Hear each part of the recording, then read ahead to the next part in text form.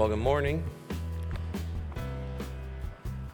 If you don't know, my name is Anthony Lind. I'm the youth pastor here at Bethesda. Pastor Randall and Linda are still down in Kansas and enjoying the Christmas vacation and time with family.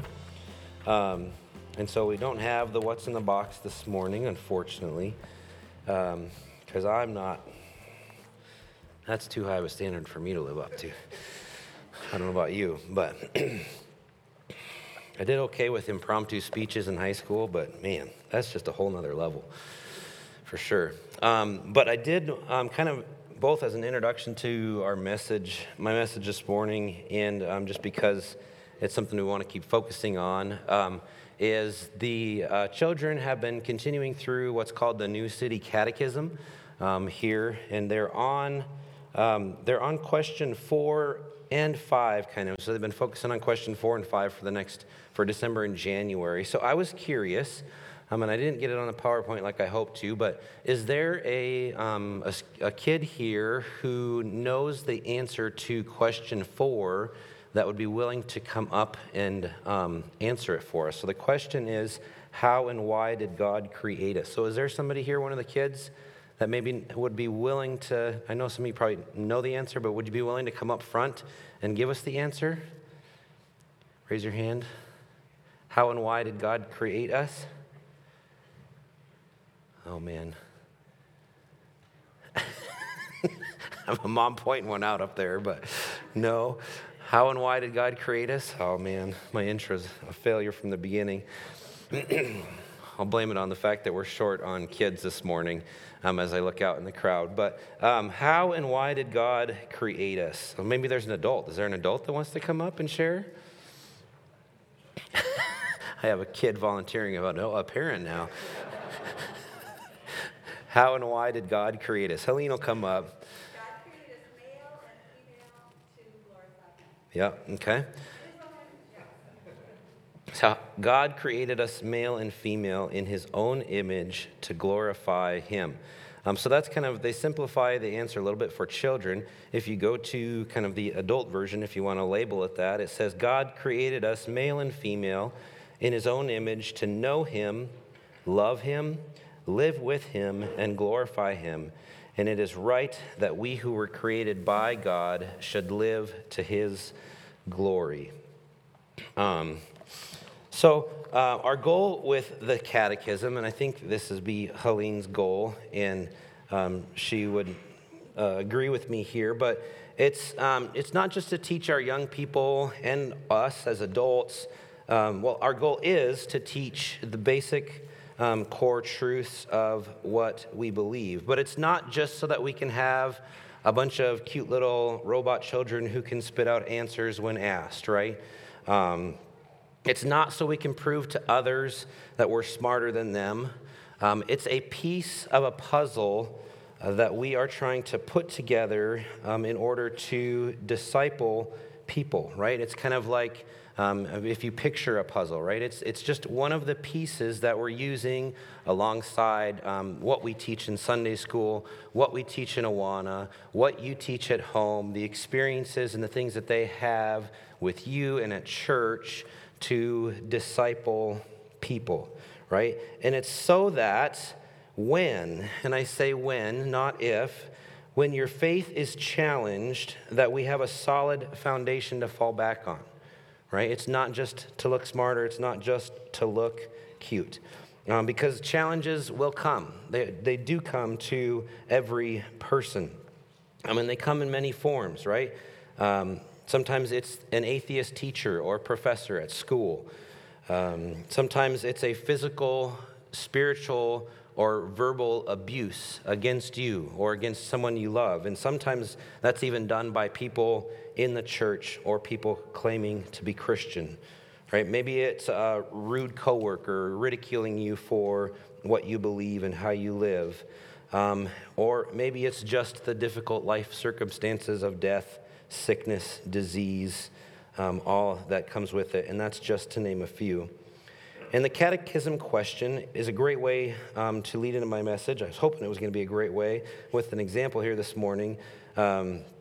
from the letter of Jude. So if you have your Bible, you can turn to Jude. But I'm kind of wondering now, honestly, after you hear we go through the catechism question, you hear that we're going to be in Jude. Some of you maybe not even know that was a letter in the Bible. At this point in your message, you're maybe wondering, like, why are we doing this today, right? Like, it's the day after Christmas. It's the last Sunday of the year, et cetera, et cetera. Certainly be focusing more on Jesus or whatever other thoughts might be going through your head. And I can only give you a simple answer to that question if you're wondering why. Since I'm just the substitute up here, right, I kind of get to choose what I'm going to be preaching on. And usually when I do that, I try to go with topics that God is working on in me or teaching me. And over the past several months, there have been a handful of incidents just in my life that have had me asking the question, why? Why do I believe that? Nothing major personally or, nothing of those life-changing moments, but just different things. Like, for example, I had a conversation this week with a guy who said that he believed in God. He even said that he prayed all the time to God, but yet he said he didn't see the need to come to church. And so why? Like, how do I answer that? How do I help somebody in that frame of mind believe what I say Scripture says about the church and why we're here this morning? It forces me to think through the why that I believe church is important and how I'm going to communicate or how I could communicate to this person. And I'm not doing that just, again, so to win an argument, to put someone else down, to show others that I'm smarter than them or more spiritual than they are. That's not my motivation. It's not even primarily to show people that what I believe is right, even though I'm convinced that what I believe is right. But if we're honest, sometimes those are our motivations, right? If we come across a coworker, a teacher, a family member, we have some of those wrong motivations sometimes just to show that we're smarter, that we're better, that we're more spiritual, that they're wrong and we're right. But our motivation should be our love for others. If I say I love somebody and I'm convinced that they are believing a lie, something that is not true, then out of love, I will do what I can to try to change their belief. And what tipped the scales in favor of the topic this morning was a book that I recently purchased and started reading called Another Gospel by Alyssa Childers. And she uses her story to help others understand the importance of this idea of contending for your faith. And many of you probably don't know the name Alyssa Childers, but if you're in that 30 to 40 range, primarily female, guys maybe not admit it, but if there was a band called, Christian band called Zoe Girl, and she was one of the 3 members. In that early 2000s, they were pretty popular, kind of a Christian pop rock group. And after the group disbanded, Alyssa kind of moved on with her life. She still did some of the performing and singing, things like that, but her life was primarily taken up by her family and her kids. And her and her husband started attending a new church plant in their area that primarily because the speaker was an engaging speaker. He did a great job communicating, connecting with people, really had gained their trust. And after attending for a while, she was invited by this pastor to attend a special kind of invite-only class, right? You had to be invited by the pastor to come to this class, and they were going to explore kind of their faith and what they believed on a deeper level. But as she started attending these classes, right at the beginning, the pastor, and I should put that in quotes, he labeled himself, he described himself as a hopeful agnostic. Okay, if you don't know what that means, basically it's somebody who, there probably is a God, but I don't really know that we can know much about him. Like, I'm hopeful there's a God, I'm hopeful that maybe all these things in the Bible are true, but I don't really think you can be 100% certain, right? What this trusted individual did as they went through different topics and were starting to kind of explore some things that were not according to Scripture was create a storm of doubt in Alyssa's life that almost crushed her faith, right? She began to question everything. Thankfully, by the grace of God and the help of others, she was able instead to face those doubts head on and use them to strengthen her faith. So let's turn to the book of Jude, the letter of Jude, if you want to call it that, and see what we can learn this morning. If you don't know, it's the second to last book in the Bible, right? If you go to Revelation and just flip back, you're right there. Or if you're from Awana, that 1 John, 2 John, 3 John, Jude and Revelation, right? Okay, so it's right there at the end. So it's a really short letter. It's got 20-some verses. We're not going to go through every single verse, but we're going to look at some verses this morning and see what we can learn about contending for our faith. So the first couple verses in Jude read like this. It says, Jude, a slave of Jesus Christ, some of your translations may say servant, and a brother of James. To those who are called, loved by God the Father, and kept by Jesus Christ. May mercy, peace, and love be multiplied to you. So real quick, just kind of as a intro, Jude, maybe Judas. Jude is not that Judas that you're thinking of in the Gospels, but it says here that he's a brother of James, which means that he was one of the half-brothers of Jesus, right? This was a son of Mary and Joseph. Grew up with Jesus. And I find it very interesting that if you look at Jude and if you flip back to James, they both start out their letters with the same way. They identify themselves as servants of Jesus Christ, right? They were not apostles. They didn't try to say that they were, but they were servants of Jesus Christ. And if only we had the full story, right? If we could go back and look, I think it would be amazing to see these two brothers, James and Jude, go from growing up with Jesus, playing with him, eating with him, sleeping in the same rooms, using the same bathroom, right? Jesus had to go to the bathroom. Sharing the same meals, all of these things, to seeing him go off, and probably almost in their minds, I think we kind of see in some of the story of the Gospels that they didn't believe him. They were like, "Well, he's kind of a little crazy. He's doing some things that we don't really don't know what's going on." To then seeing him die. And then seeing him resurrected, I believe. And then, they become leaders in the church, right? To proclaiming that the brother, the person that they grew up with, is the Messiah, is the Son of God. That he is not just any other person. And that he came to take away the sin of the world. I think that would be a pretty amazing story to see. But unfortunately, we don't get it all. But he's a brother of Jesus. He's writing to believers, right? He calls them called, loved, and kept. And his love for them is obvious. When he says at verse 2, may mercy, peace, and love be multiplied to you, right? He wants to see them increase in mercy, of the mercy of God extended to them, and the peace of God extended to them, and the love of God for them be multiplied.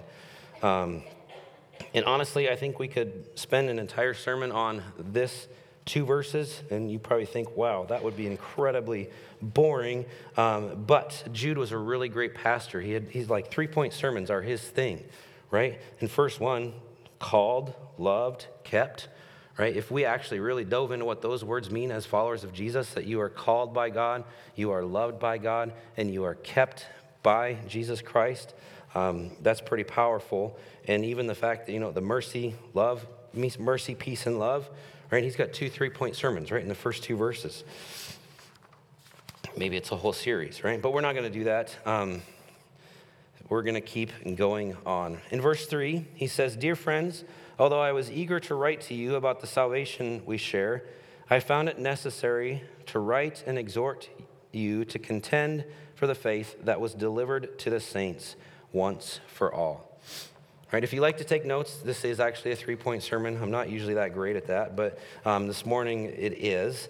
It's our kind of 3 main points of our message this morning. Is the first one comes from this verse, and that is to contend for the faith.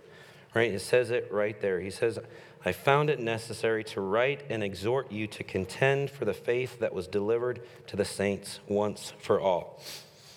But before we dive into that point, let's make it a little more personal, right? How many of you still have a physical copy of your Bible? You're not using something electronic, okay? Some of you maybe don't like to do this, but what I'd like you to do is get out a pen or pencil from the thing in front of you, because every one of us probably knows someone that we love, or a family member, a coworker, somebody who is doubting their faith or who has rejected the truths of the Bible, probably, right?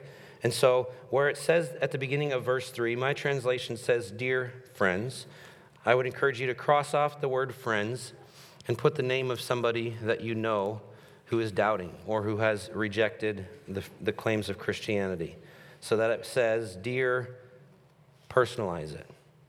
Okay, we were eager to write to them about the salvation we share, but we find it necessary to write and encourage them to contend for the faith that was delivered to the saints once for all.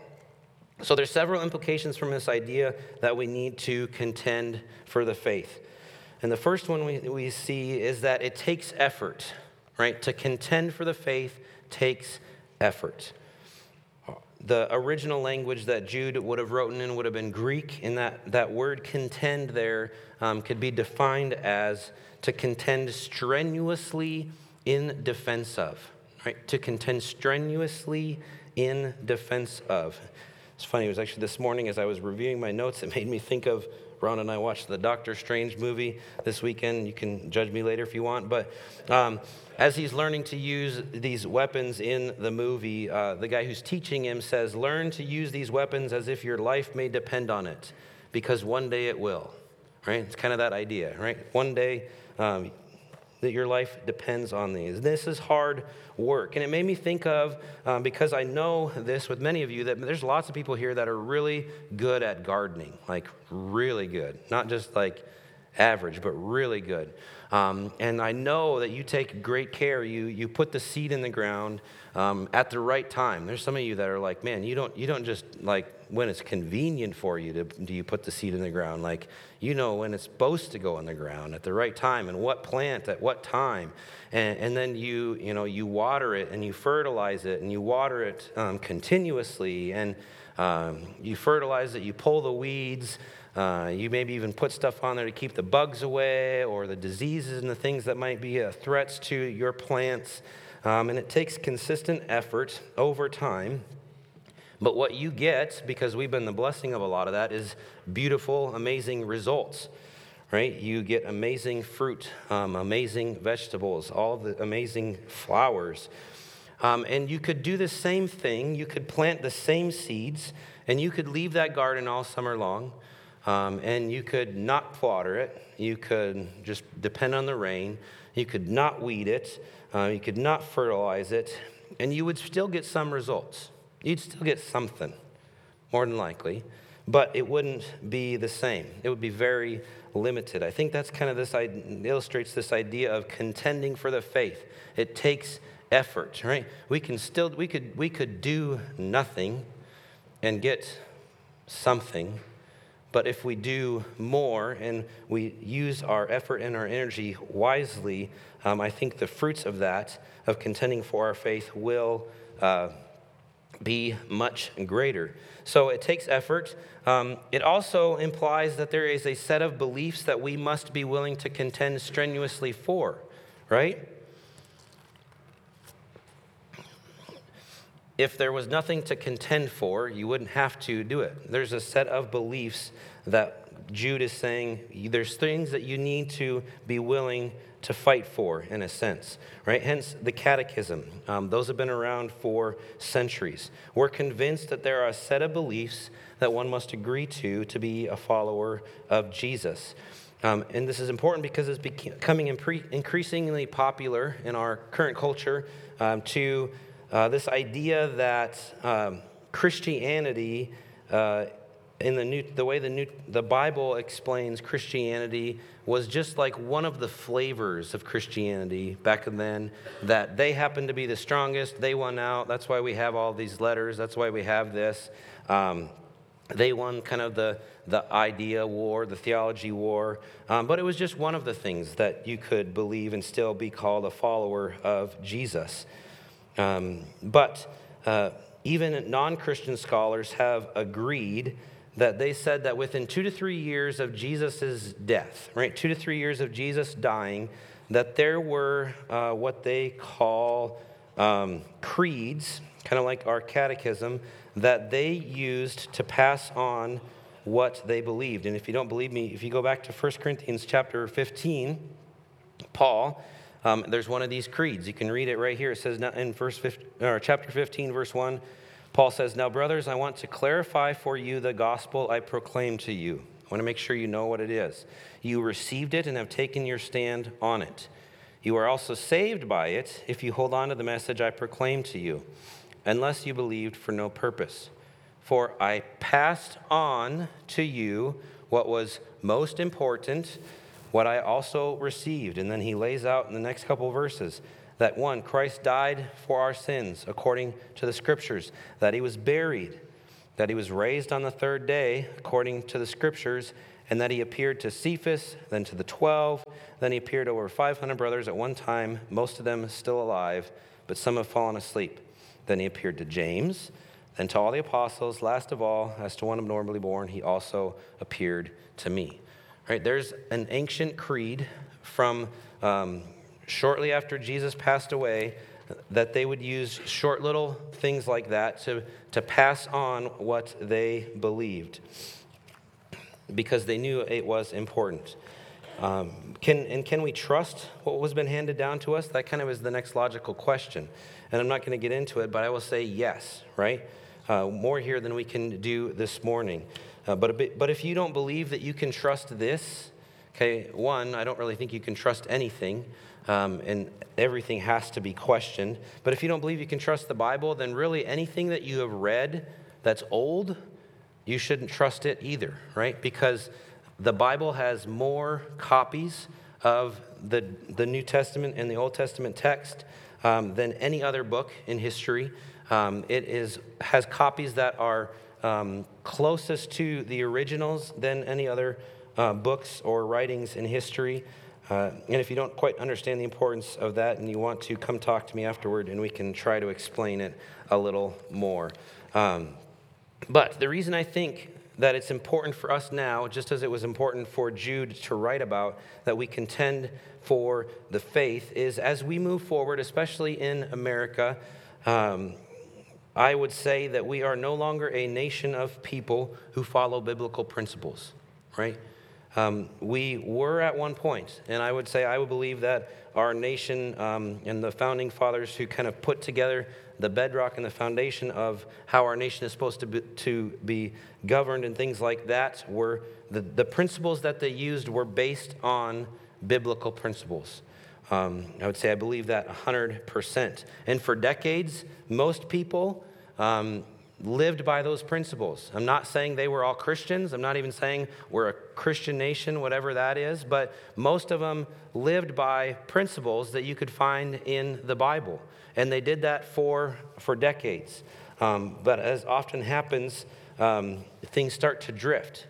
Especially if you don't explain kind of the important why behind the what you believe. And I would say that's no longer the case, and I think you would agree with me. And no matter how hard we try to legislate morality, right, to tell people that you have to believe this because it's a law or whatever we want to do, it won't change someone's behavior unless their belief behind the behavior changes, right? You can tell somebody not to do that, and you can make a law not to do that. All right, let's use speeding, for example. You can tell people that you're not supposed to speed, and you can make a speed limit law, right? But really, until somebody believes that that's the best thing for them and it's the safest thing for them and for others, they're still going to speed, right? You go any other thing. And that's why it's important for us to know the why behind the what we believe, because it's no longer accepted by every person. And remember, check your motivation before opening your mouth, right? This isn't so, like we said at the beginning, it's not so you can be better, look smarter, right? It's because we believe that this is the way to live your best life, right? Not your easiest life, but the best way to live life.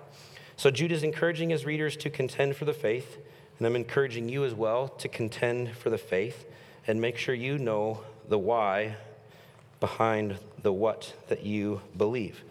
But that's not the only thing he focuses on. In verse 4, he says, "For some men who were designated for this judgment long ago have come in by stealth.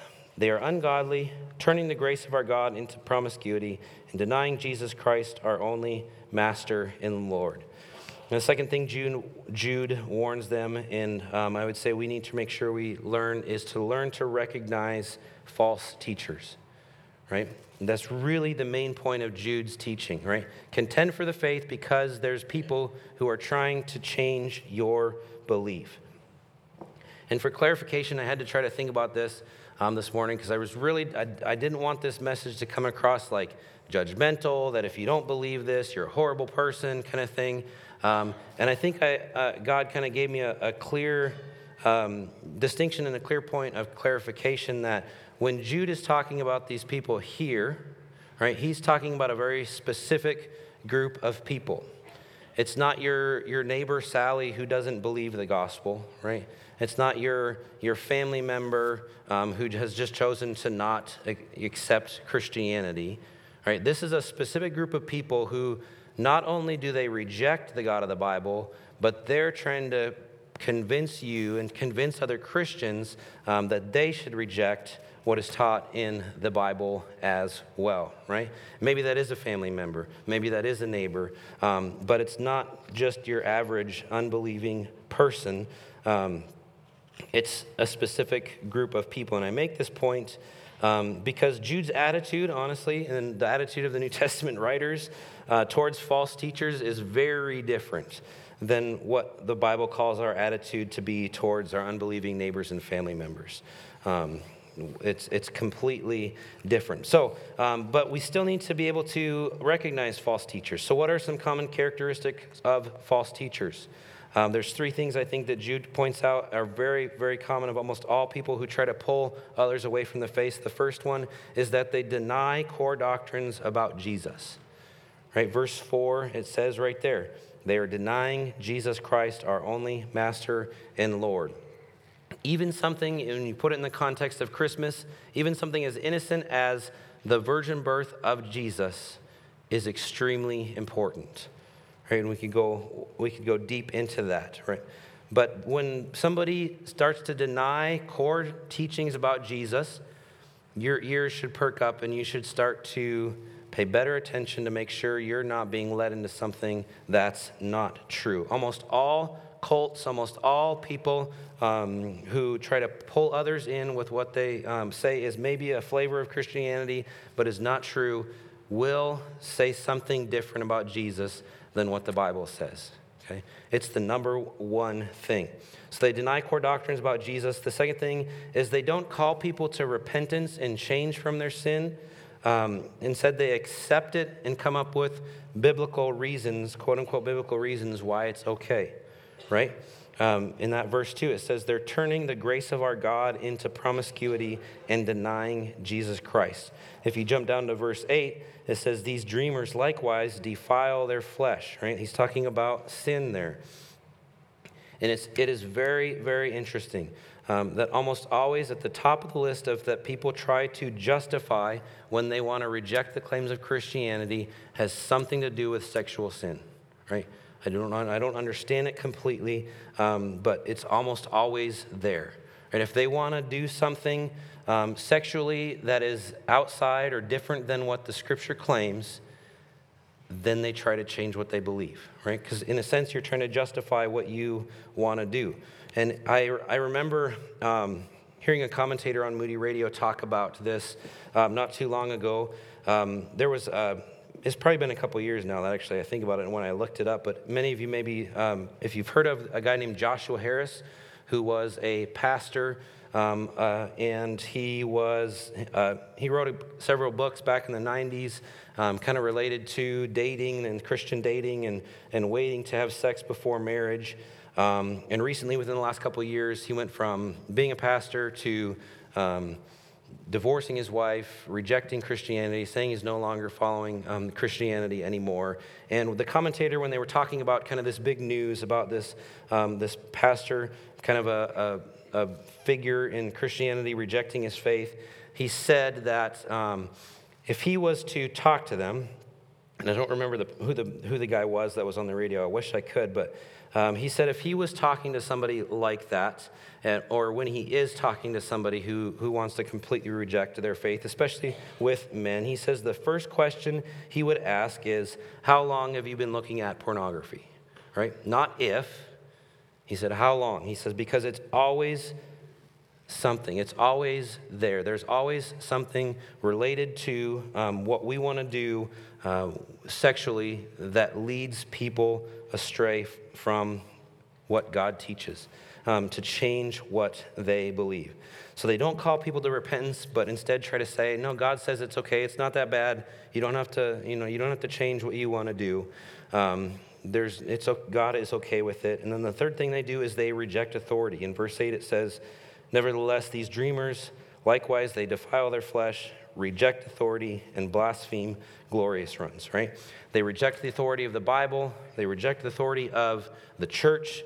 They reject the authority of God. And simply put, they just don't want someone telling them what to do or what to believe. And Jude and other New Testament writers, I hinted at this earlier, they aren't as nice as we would be in our current culture. Listen to how he describes these false teachers in verses 16 to 19. He says, these people are discontented grumblers, walking according to their desires. Their mouths utter arrogant words, flattering people for their own advantage.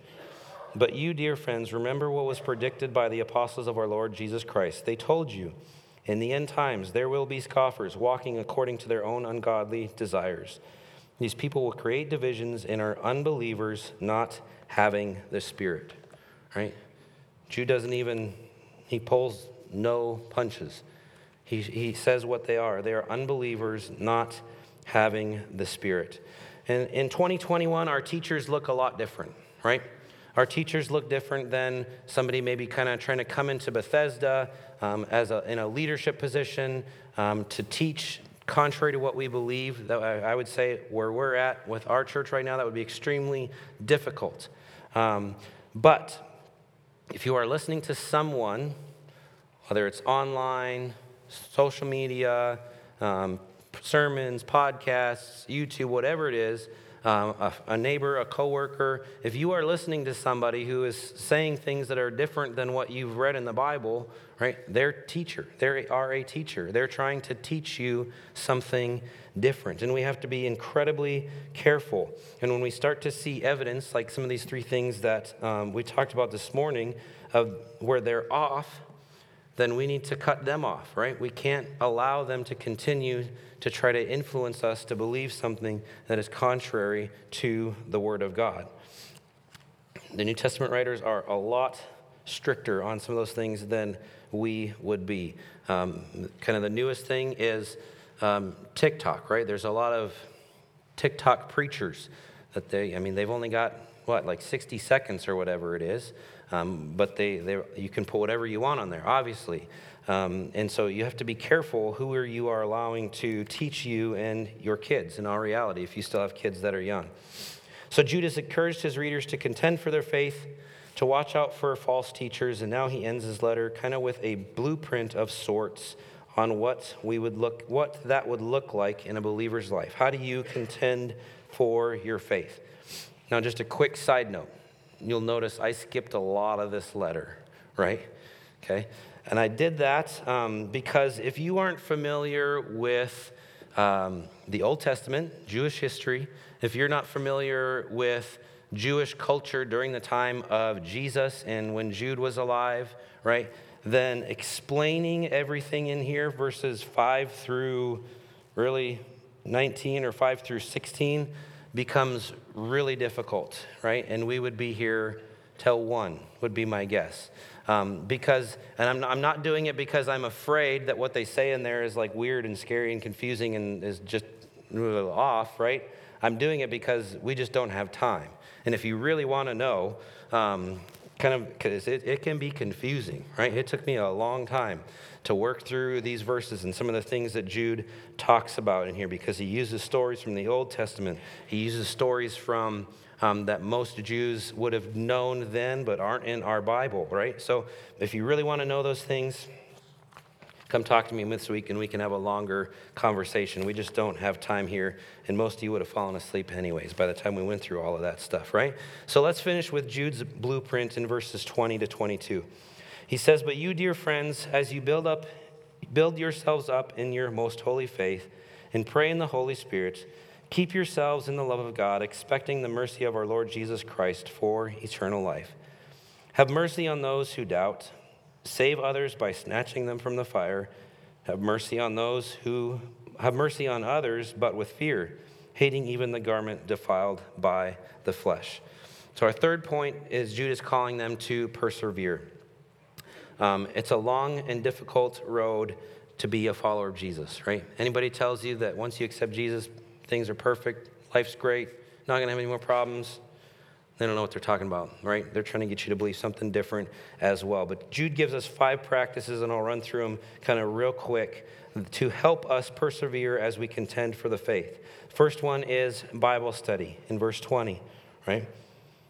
Build yourselves up in your most holy faith. Consistent time in God's word. When he talks about faith there, that word is like that set of beliefs. Build yourselves up in what you believe.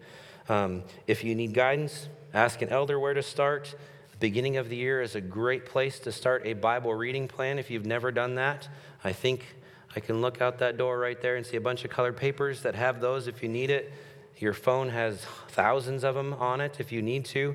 I would encourage the chronological reading plan if you've never done that. It's a great way to look at the whole Bible kind of in chronological order. But we have to be in God's word if we're going to contend for the faith. The second thing is at the end of verse 20, and praying in the Holy Spirit. Prayer, right? Nothing fancy, but it takes discipline to pray continually, to pray consistently. And it's more than just using God as our cosmic vending machine, right? God, I really need this. Can you give me this? I'm really struggling with this. Even maybe it's a physical thing. I'm sick here. I've got a family member who's sick. If that's your level of prayer life, I encourage you to kind of go deeper, find some teaching on how to pray at a deeper level than just using God as a vending machine for what you need and what you want. The third thing is abiding in his love, right? Verse 21, it says, keep yourselves in the love of God. Goes kind of back to John 17, where Jesus prays for his followers that they would abide, that they would rest, that they would keep themselves in God's love. And as I thought about that this morning, that's really about trust, right? Abiding in God's love is trusting that he is faithful, that he is good, that he will never leave us or forsake us, right?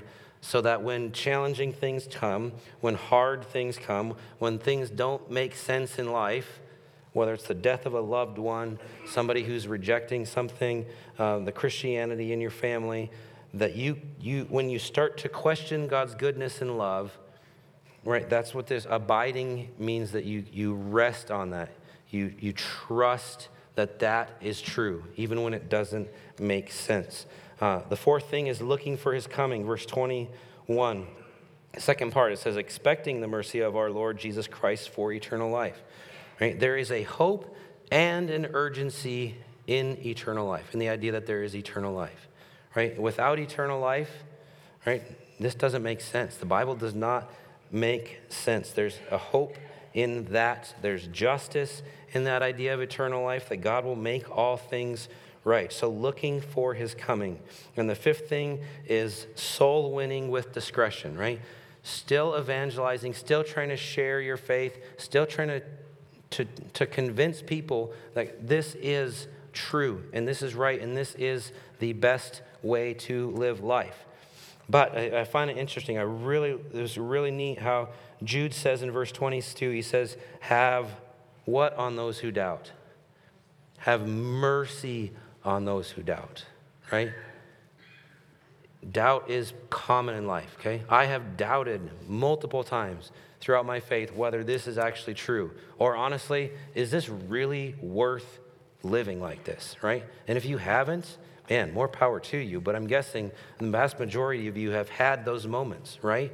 Have mercy on people when they're in those situations. But I also think Jude recognizes in verse 23, it says, save others by snatching them from the fire.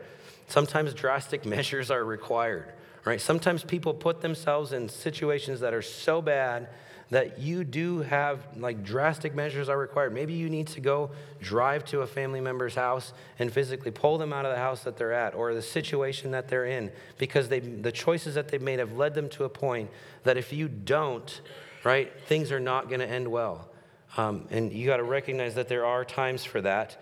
And then he also says, have mercy on others, but with fear. I think he's talking there about you have to realize that sin is powerful, right? There are some consequences to sin.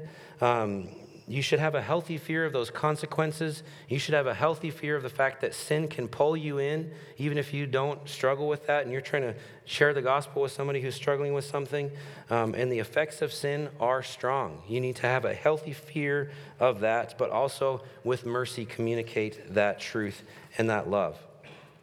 And if you're striving in those 5 areas, you will be able to contend for the faith well, I think is what Jude is saying. Your foundation will be strong. Alyssa Childers, she faced an incredible storm of doubt in her life when this pastor, I would say now if we look at this, I would say a false teacher came into her life. She sat through several of these classes, and it felt like she was a fish out of water. She felt like there was nobody else in this class who believed the way she believed. And it caused her to question everything that she believed was true, okay? And then she had a choice.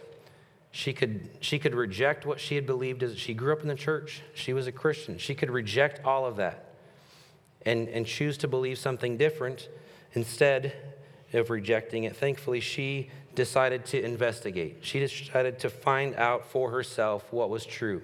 She started reading the early church fathers. She started studying and figuring out, is the Bible accurate? Can we trust the Bible and the beliefs of historic Christianity?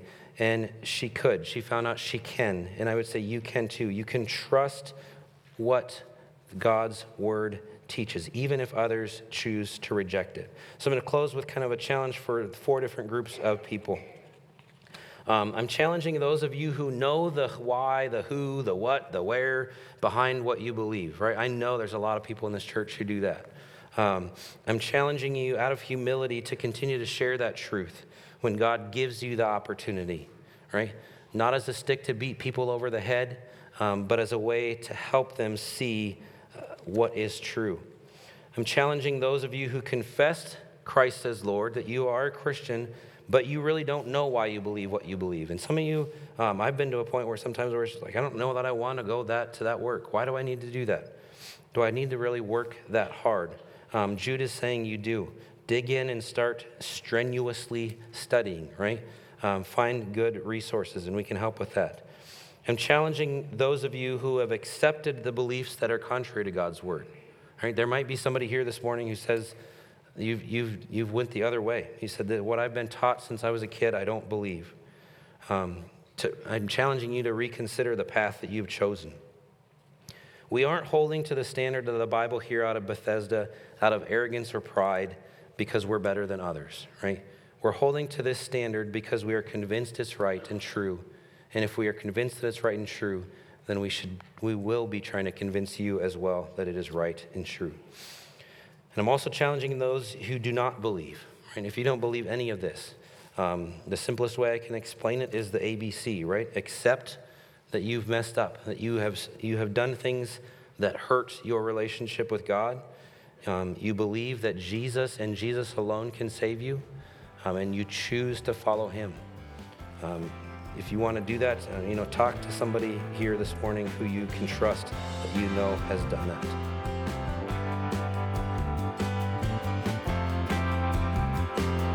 We hope you've enjoyed today's message. If you would like to know more about Bethesda Church, you can check us out on the web by going to our website, which is BethesdaMB.org. That's Bethesda, M as in Mary, B as in boy.org. Or check us out on Facebook by searching for Bethesda Church of Huron. Have a blessed day.